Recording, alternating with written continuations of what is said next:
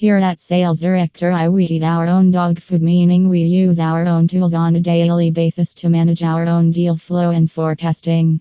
Today, I'd like to run you through how I use Sales Director I as my personal sales assistant every day.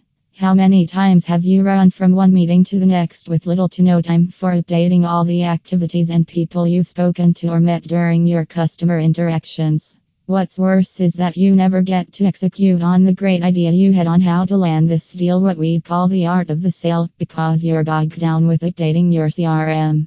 I've always found this to be one of the most frustrating aspects of the sales job. Sure, someone has to do the updating, otherwise you are working in a vacuum. No one will know what you did today and surely your forecast will be inaccurate. But what if you could have a personal sales assistant that helped you with all of your sales activities and CRM updating? If there is one thing we would all wish for this Christmas is a personal assistant, right?